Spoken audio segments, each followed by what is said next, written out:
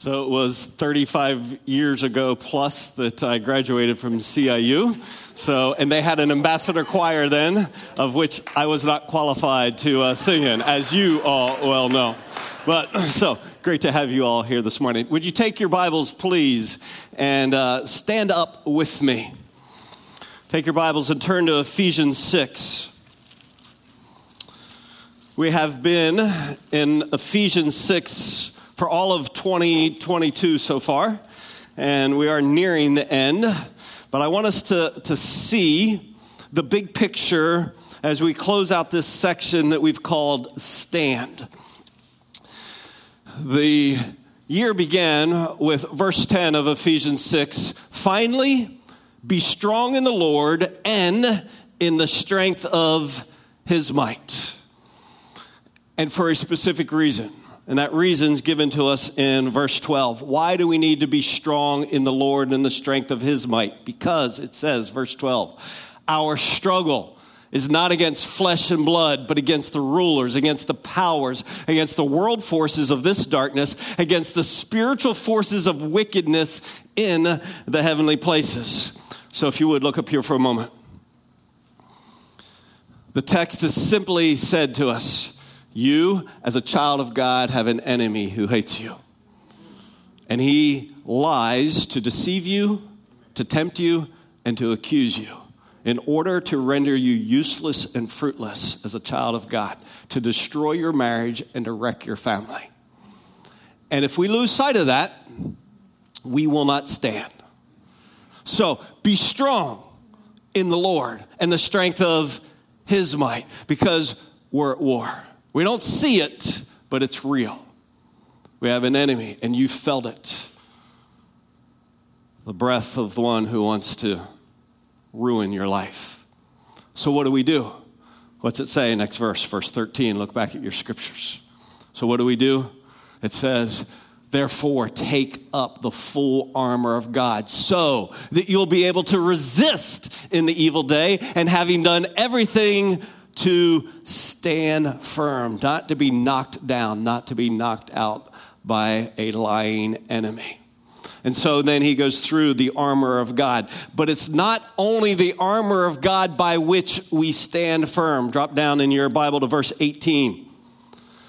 With all prayer and petition, pray at all times in the Spirit. And with this in view, be on the alert with all perseverance and petition for all the saints. So I've been asked regularly, is prayer part of the armor of God? Not technically, but it is certainly how we fight. Because prayer is the invitation for you as a child of God to say, God, I have an enemy who wants to destroy me, to render me useless and fruitless. I need your help. And we will pray to the degree we believe this. God works in response to your prayer. You believe that? God works in response to our prayer. So pray all the time with perseverance for all the saints. But now there's one more aspect by which we stand. Drop to verse 21, and this is the text that we're going to consider this morning, verses 21 and 22. But that you also may know about my circumstances, how I am doing, Tychicus, the beloved brother and faithful minister in the Lord, will make everything known to you. I have sent him to you for this very purpose, so that you may know about us and that he may comfort your hearts.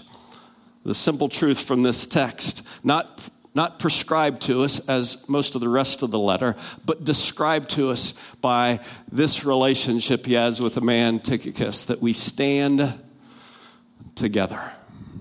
We stand in the full armor of God. We stand crying out to God for help. And this is why we're standing right now. If we're going to stand against an enemy who wants to destroy you, you cannot get isolated. We must stand together.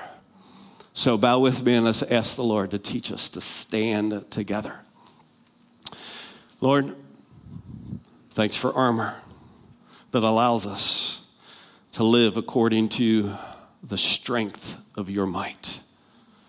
That the Spirit of God within us enables us to be free from slavery to sin. The Spirit of God in us allows us to be instruments for more people finding more life in Jesus. Thanks for the gift of prayer to cry out to you, to believe and to ask and to trust and to praise. And now, Lord, thanks for one another. Thanks for the gift of community. And I pray that you would meet with us by your Spirit, teach us, that we might have one another's backs, that we might encourage one another, spur one another on, protect one another, love one another, that we would be the body of Christ as you intended us to be in relationship. We know our enemy wants to isolate, to destroy. Would we stand together in the power of the Spirit? Teach us, we ask, in the name of Jesus. Amen. All right, you can have a seat, and let's look together at this text. At the center of this text is a guy named Tychicus. You may think, I don't know, is that really the way you're supposed to say his name? I don't know. I know this. People call me Rut, and that's not my name. My name is Rut, but nobody can say Rut. They all say Rut. So my brother-in-law came up with put soot on Rut's foot, and people still can't say it. So, am I saying it wrong? Maybe, but it'll be okay. That's what we're going to call him, Tychicus. And he shows up in the New Testament 5 different places: Acts, Colossians, Ephesians, Titus, and 2 Timothy. From those 5 references in the New Testament, we discover these things about Tychicus. He is a traveling partner with Paul, and he is a messenger for Paul. And Paul describes him as his traveling partner and as his messenger in these 3 ways. He is a dear brother, a faithful minister, and a fellow servant. And I don't want us to run by that too quickly. First, let's acknowledge the Lord used Paul in uniquely powerful, significant ways. In some ways, like no other man he's ever used. But don't miss the fact that Paul was not a lone ranger. Paul did not function by himself. Paul had the gift of brothers who traveled with him, who he considered beloved, dear, who were faithful ministers, who were fellow servants with him. And when I imagine, as we'll see, he gets this letter sent by Paul, Tychicus takes it to the church there in Ephesus. And imagine if he stands up and has the privilege of reading this, when he gets to this part, how meaningful it would be for Tychicus to go, oh my, this is almost embarrassing to read. But this is how Paul feels about me. Beloved, dear brother, faithful minister, fellow servant. He sees me as one with him, standing together. And so I want to ask you this. Who has been a Tychicus for you? Because you have not arrived where you are in your spiritual journey, wherever you are. You have not gotten there alone. God has graciously put other people in your life to spur you on, to love you, to be a faithful friend, a beloved brother. And so when you came in, you had an opportunity to take a simple card that says thank you. The O and the U is the fingerprint, because it's simply this. God, by his grace, has allowed other people's fingerprints to be on your life. The fingerprints of Tychicus were on Paul's life. And he took a moment and wrote about it. And that's all I'm encouraging you to do with this note.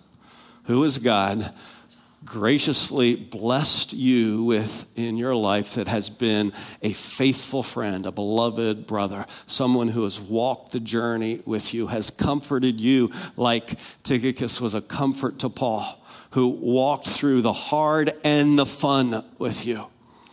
Take a moment, write it down, and give them the joy that Tychicus got when he read the closing verses in Ephesians and was reminded, thank you, Lord, for the privilege of being a brother to walk alongside the Apostle Paul. So I hope you'll take a minute and share that with them. So the example is Tychicus and Paul. But I think this text, again, not by prescription, but by description, in other words, not by command, but by example, it's a powerful truth for us in terms of how we stand together, how we win against an enemy who wants to destroy us. And it simply demonstrates this, that as Paul speaks about the role of Tychicus in his life, it's the reminder that you and I were made for relational community. God has, in our fabric, made us to be in relationship with one another. Not just relationship with him. God has made you to be in relationship with him. But he's made you to be in relationship with others. Isolation is contrary to our nature of bearers of God's image. Don't miss that. See, it's not just, it's nice to have friends. It's bigger than that. It's deeper than that. You at your core, because of the fabric and the way that God has made you as a human, you were intended to have community with other people.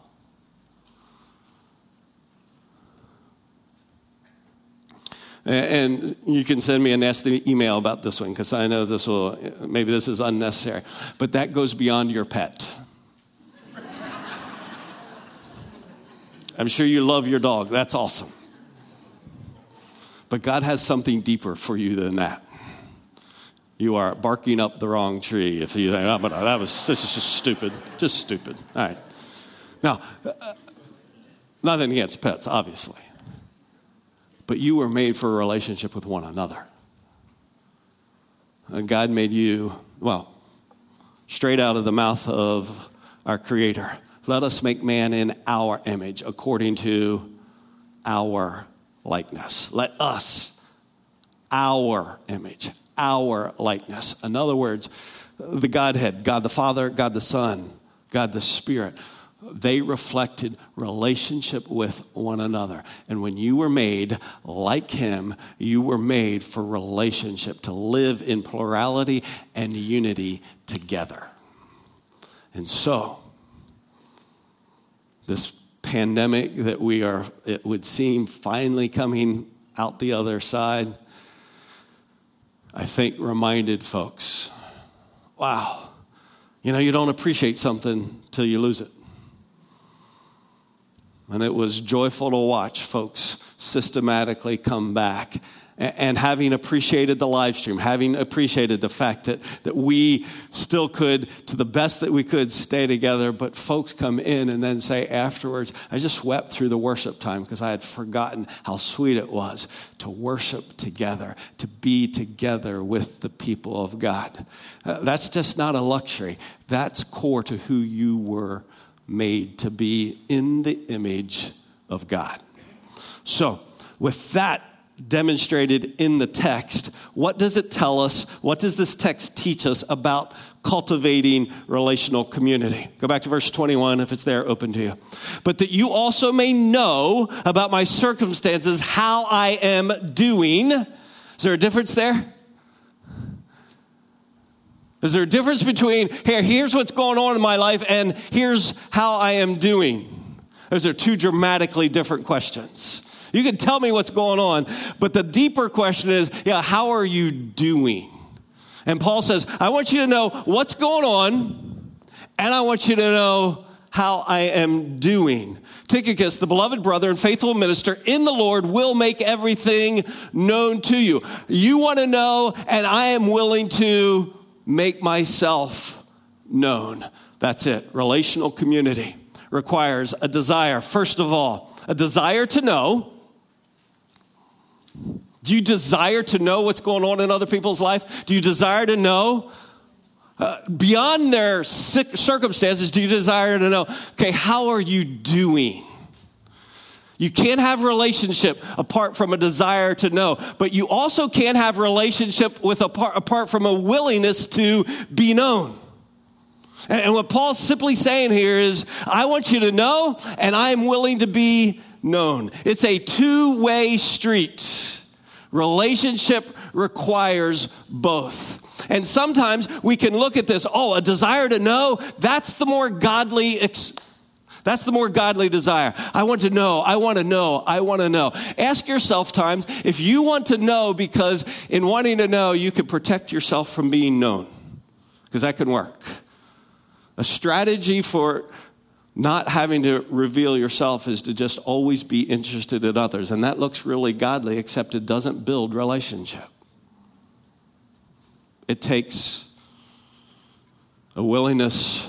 I want to know what's going on in your life and how you're doing. And I am willing to disclose what's going on in my life and what's stirring in this heart. Only then can we be known. So ask yourself, am I more willing to want to know what's going on, or am I willing to be known? One of those is probably harder for each of you here. And only you can know your own heart. We had, when my youngest son was in middle school, we had a little boy in the neighborhood who was starting to come to our junior high programming on Church Family, and he was a delightful young man who could talk nonstop about himself.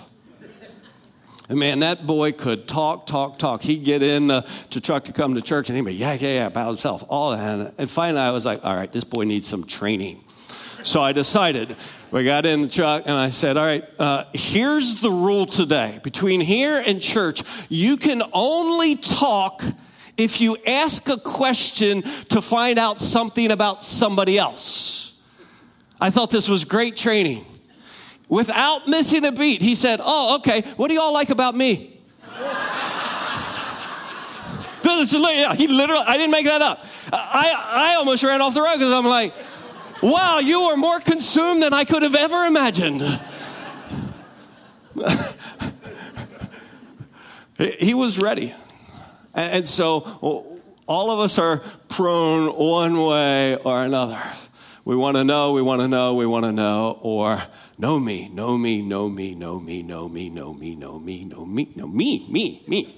Enough about you. Let's talk about me. And it doesn't build relationship. What happens? What's health in a local church? What's health in the body of Christ?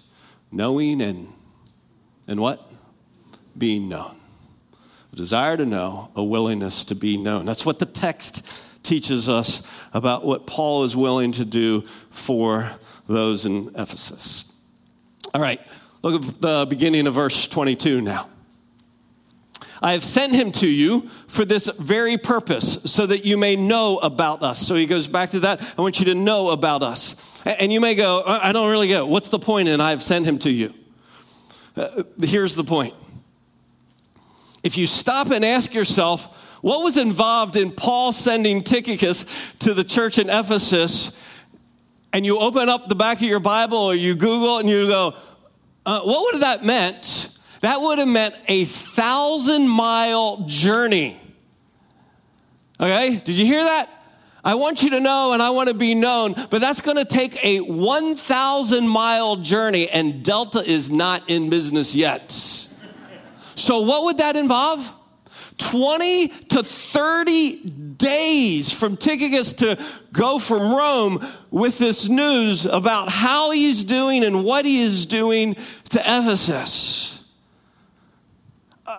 Once I got myself into the text on that level, I was like, okay, that cost is too high. In other words, I would sacrifice relationship for efficiency. And that's a problem in me. Watch. My desire, and I don't know if this will be for you, but I recognize my desire for efficiency is on a head-on collision for God's desire for community. Paul said, it's going to take you like a month and a real hassle to get there. community is worth it. You can't microwave it. We like to microwave everything. We want it fast. We want depth in a few minutes. This just doesn't work. It requires time and effort. That's what verse 22 teaches us.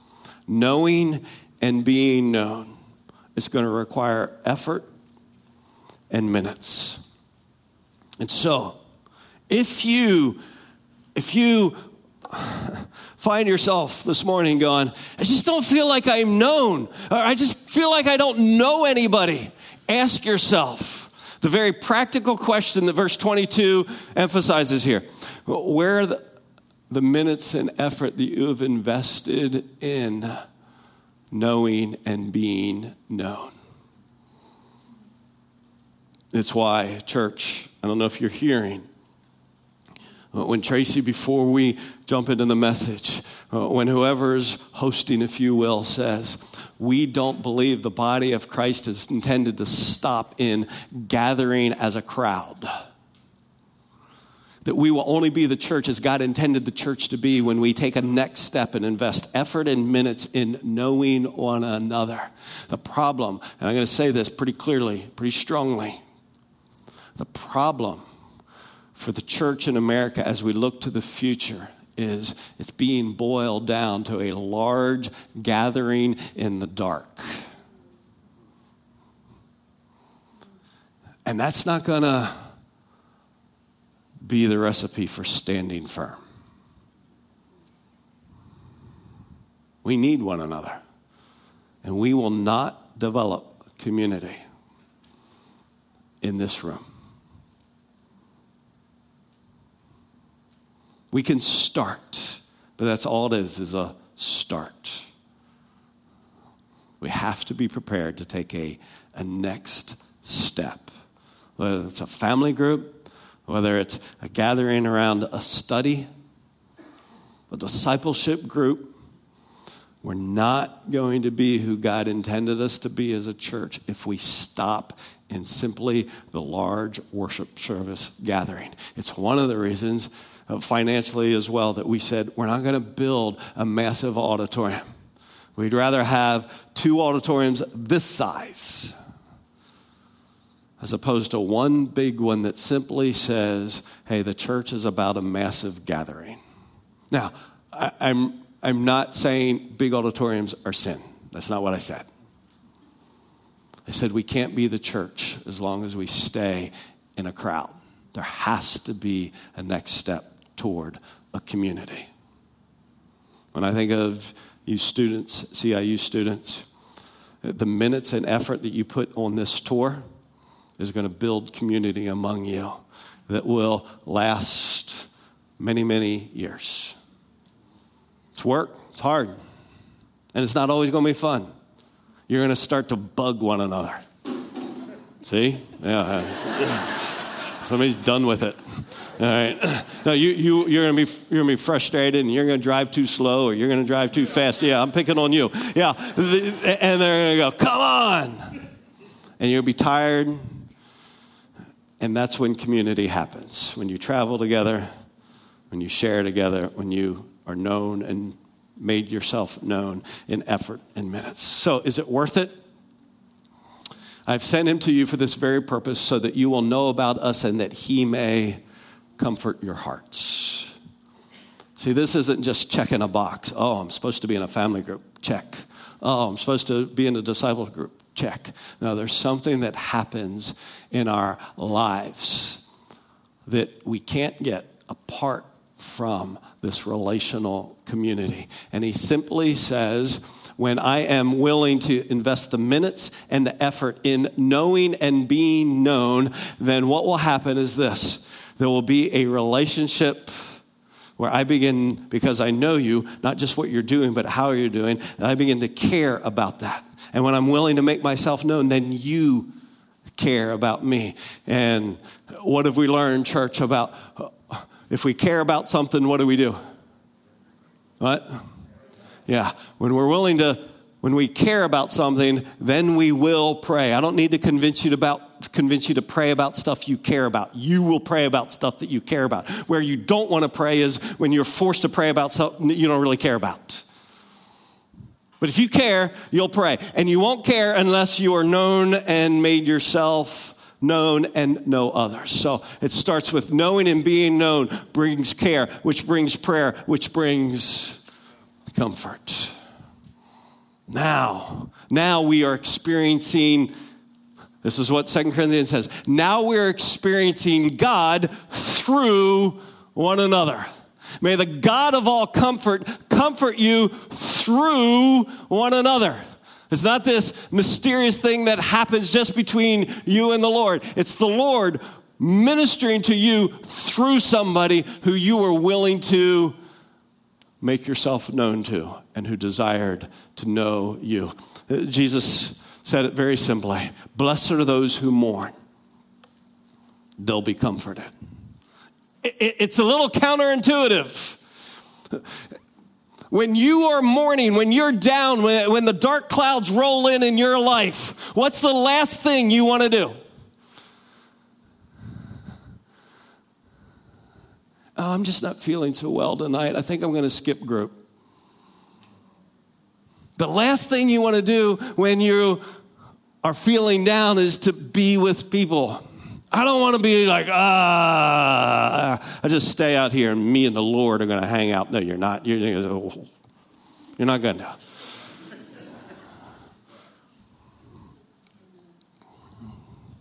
But to be willing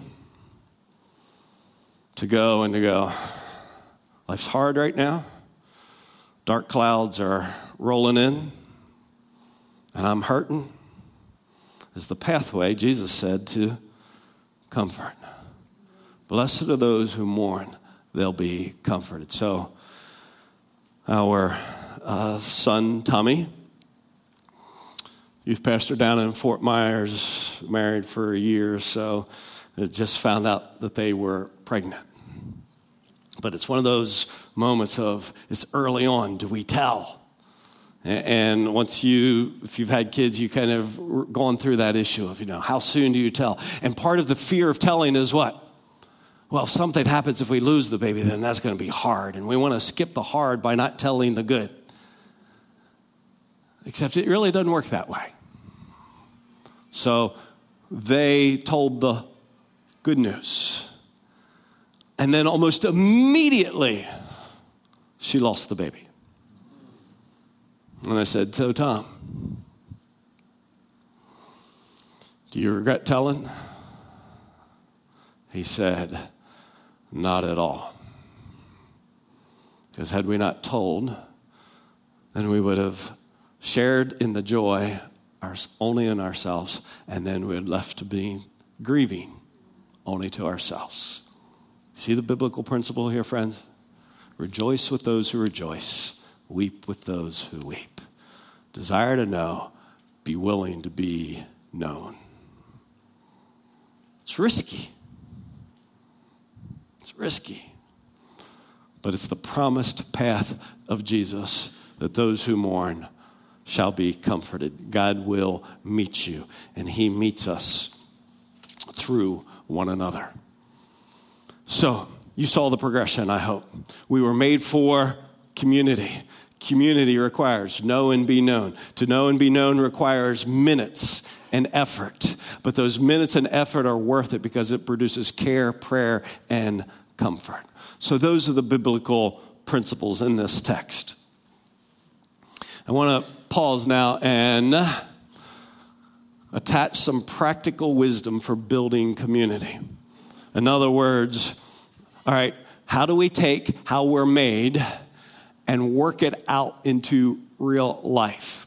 And this becomes the challenge for this simple reason. As finite people, we have limited capacity for relationship. This is where it gets a little fuzzy and hard. See, in an ideal world, I could just have closed and prayed and said, y'all need to have a relationship and go for it because it's going to be awesome. But the problem is, when it comes to the church, we all have limited capacity for relationship. I don't have unlimited minutes, do you? And I don't have unlimited energy. So I'm made for relationship, but how do I, as a finite person, build community? And I think the answer is this, and I'll show it to you from the life of Jesus. The answer is varied levels of relationship are not only valid, they're necessary. Varied levels, and I'll show you in a moment here. Think of a funnel. Varied levels of relationship are valid and necessary. Why? Because we're finite people. See, just think of it in terms of the Godhead. God the Father, does he have any limitations? No. Can he know every single one of you fully and perfectly? Yes. Can he make himself known to you fully? Completely, because of who he is. He doesn't have any limitations. He stands outside of time. He is the eternal one who knows all. So he doesn't have the limitations that you and I have. We're not God. And so we have to go, how do we build community? And we build community by recognizing there are some people I'm going to have greater community with than other people. Now, is that a escape, or is that actually real life? When I look at the life of Jesus and the relationships of Jesus, I see this reality lived out. Because Jesus, was he God, yes or no? Yes, 100% God. Was he man? Yes. So he had to learn to live in relationship, in community, with the finite limitations that you and I have. How did he do it? Well, we see this funnel of relationship. Jesus interacted with crowds. What you might think of 1,000 more people. He interacted with them. He didn't hide from the crowds. He interacted with the crowds. But then he had a different level of relationship with his disciples. And by his disciples, I do not mean his apostles. That's a different level. The disciples, there were hundreds of disciples. There were 12 apostles. Now, you tracking with me? Just don't fill in a chart here. He had a relationship, very limited, but he engaged crowds. And then he engaged on a deeper level with his disciples. And then he engaged in an even deeper level with the 12. And within the 12, we see that he had his BFs, his best friends. Now, again, sometimes in the church, you can't have your best friends. Absolutely, you can. Jesus did. If I ask you, maybe you know the Gospels well enough, who were Jesus' best friends off the top of your head? Peter, James, John, yeah. Well, why would we say he was best friends with them? Because he engaged them, included them in circumstances and insights into his heart that nobody else got to. Not fair. You think everybody ever thought that? Yeah, you think any of the other disciples of the crowd went, not fair. Why did they get so many minutes? Now, seriously, this is what happens. If we don't get this, you're going to get mad at the church. Because this is a church. Everybody should know everybody equally. Hogwash. Cannot happen. Sorry, it can't.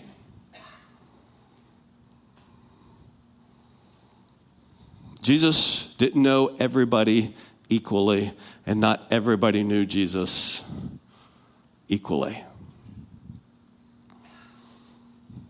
He even says that he told some stories, parables, so only some people would get it. Rude.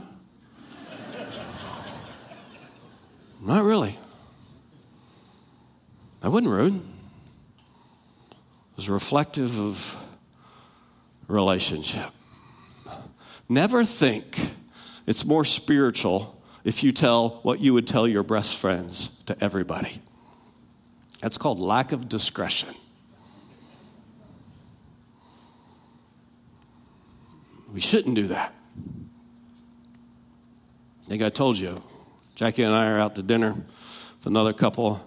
Waitress comes up, tells her name. What what do you want to drink? We just take some waters. And then we probably, I don't know if we asked how she was doing or not, but she said, I'm not feeling that well tonight. Which is not really what you want to hear about the health of your waitress. I'm not really feeling that well tonight. Oh, well, we're sorry. Well, actually, I have a bladder infection. Whoa, too much. I have a drinking problem, really. Now, I'm not being silly or rude about this. That's important information, but not for the table that you are ordering dinner for. There's a lack of discretion. I need to have people in my life that I tell on one level that I don't tell the crowds. But watch, if I treat everybody as crowd, then I'll never be known and never have community. So there is level of relationship. Watch this now. Some of you feel most comfortable here. And others of you feel most comfortable here. In other words, some of you are like, oh man, I really enjoy being around a lot of other people. And the people down here who love the small group, you know what they think about these folks who just love this? Shallow people. Just don't want to go deep. You know what these people think about these people? Clicks. Just always just hanging. My point is this. We can easily look from one where we feel most comfortable and look at the other side and think down on. But Jesus said, now I'm going to engage here and I'm going to engage here. Can I break this down to the church? CFC specifically. This is 5 services on the weekend in 2 different auditoriums. This is the service that you choose to regularly come to. Because once you regularly come, our auditorium's small enough. If you have your eyes up and a little interest, you can get to know some people a little bit. This is your small group, your family group. See, this is why you got to move from here to here. Because this is thousands and hundreds, and we go from hundreds down to 12.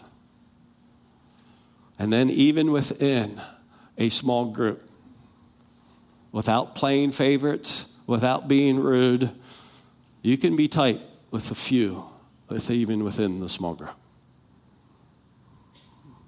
Jesus demonstrated that healthy community involves varied levels of relationship.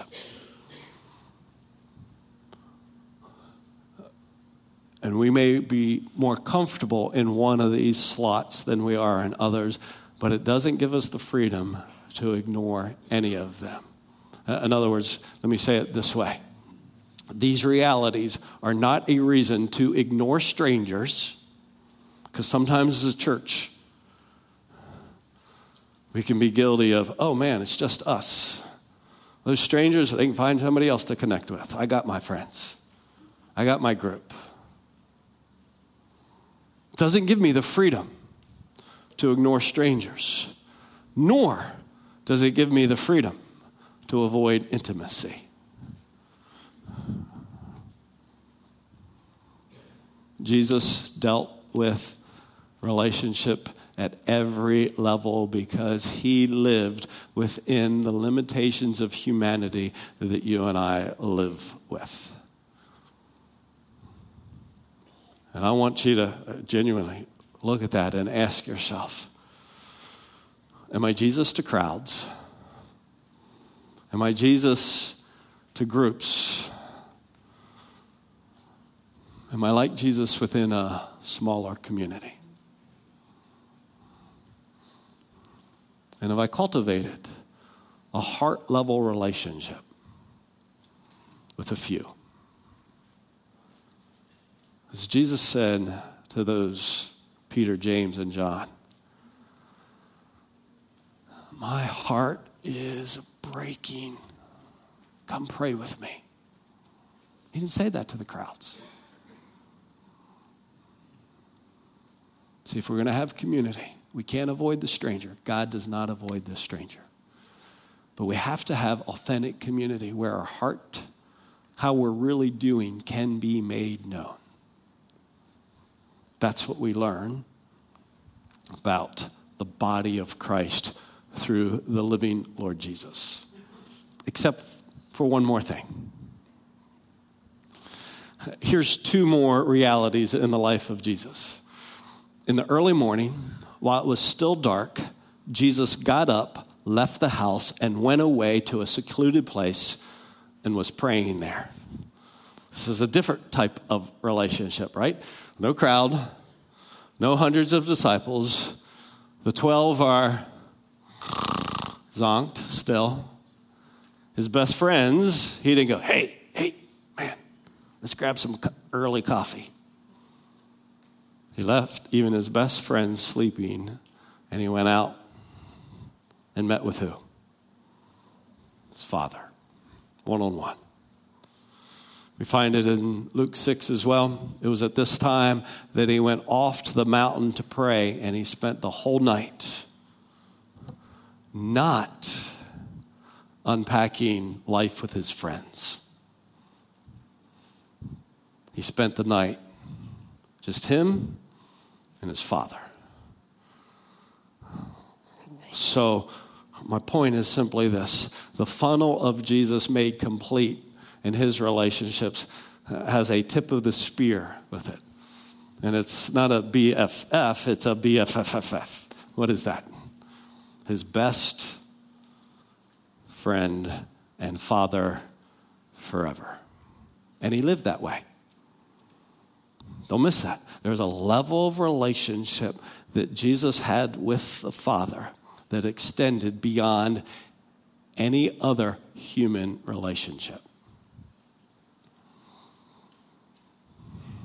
Can I have your eyes for a moment? You cultivate that relationship first and foremost. See, some of you are like grooving this whole time. Community, man, I love my small group. I got my best friends. That is so awesome. But you have replaced relationship with the Father with relationship with your best friends. And you have unpacked with them things that you needed to unpack fully and completely with the Father. There is first and foremost a relationship with God. Now, you can do all this and avoid God. But if you cultivate your intimacy with the Father like Jesus did, it will thrust you towards community with others. You can live without that, but if you have this, you'll not live without that. That's the beauty of the life of Jesus relationally. First and foremost with the Father. So do you get any consistent time where just you and God talk? You listen to him in the scriptures. You cry out to him. It's no accident that one of the most transformational years of my life was actually the year before I went to CIU. So I went to a torchbearer school out in Estes Park, Colorado. And I was on my own as an 18-year-old, and the scripture was being poured into my life like mad.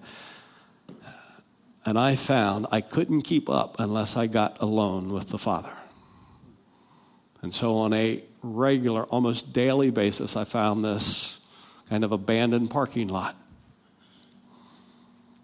Everybody else was hanging in the student center. I'd go out in the darkness of that parking lot, and I would just hash out life with God.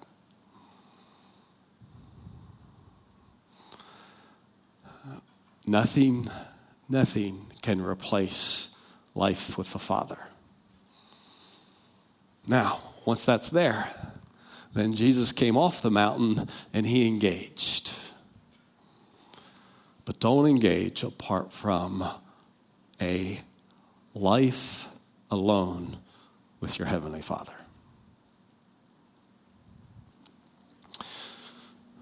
I want us to take a few quiet moments and remember how God has made himself known to us by taking the elements of the Lord's Supper. If these are new to you, I readily have confessed this is not my favorite thing. The cross was not sterile. And these things are sterile. Yeah, if you need one, just put your hand up. Our guys will be glad to get you one. But you take the clear cellophane off the top. That exposes the unleavened wafer. Then you take the foil next off the top. And that opens to the juice. All right, it's kind of good to go through all the mechanics. Get yourself ready.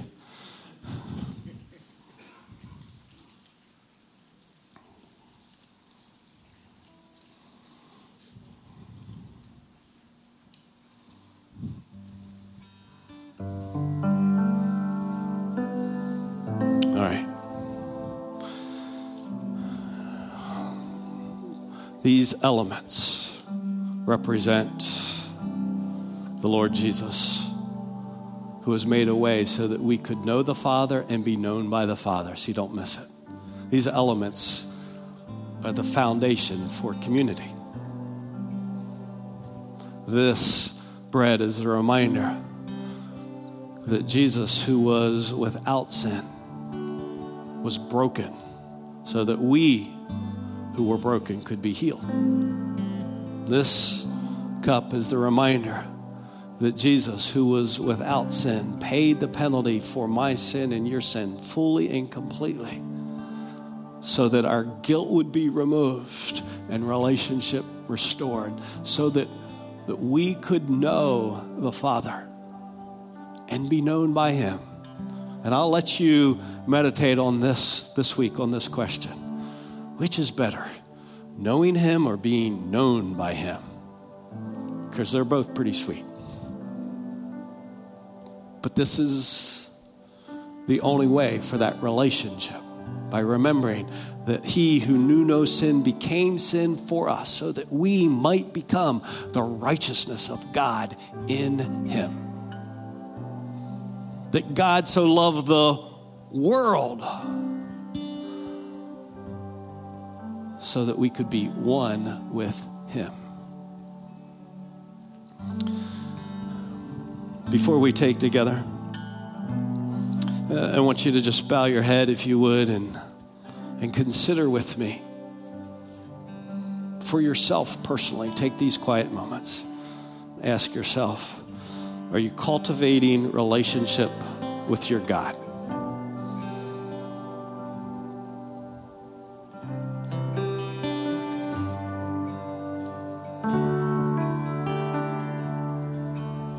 Jesus at the center of it all. Jesus at the center of it all. From beginning to the end, it will always be, it's always been you, Jesus.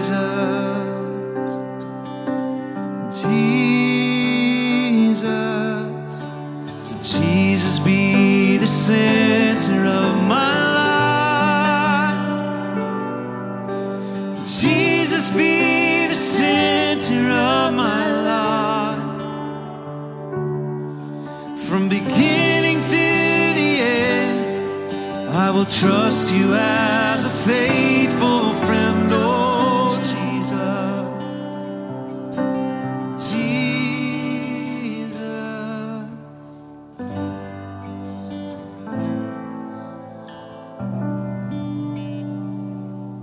As one who has been, by grace through faith, been saved, been forgiven, been set free from slavery to sin. I invite you to take with me now in remembrance of our Savior.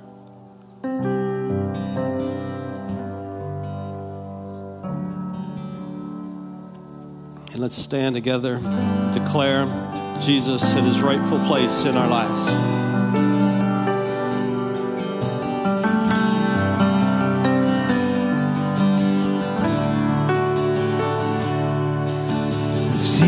Jesus at the center of it all.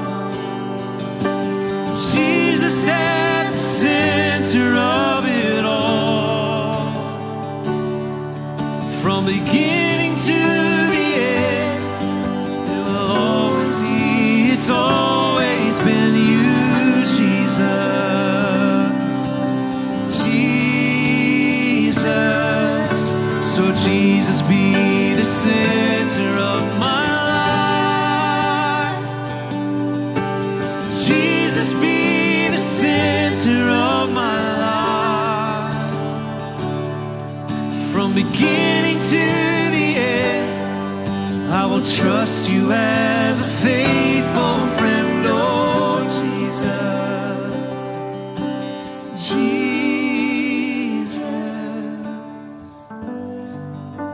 Blessed are those who mourn, for they will be comforted. I hope as you experience the Lord here, He has comforted you with the truth from His Spirit, from the singing of His people. And we have people who are available every hour to pray with you.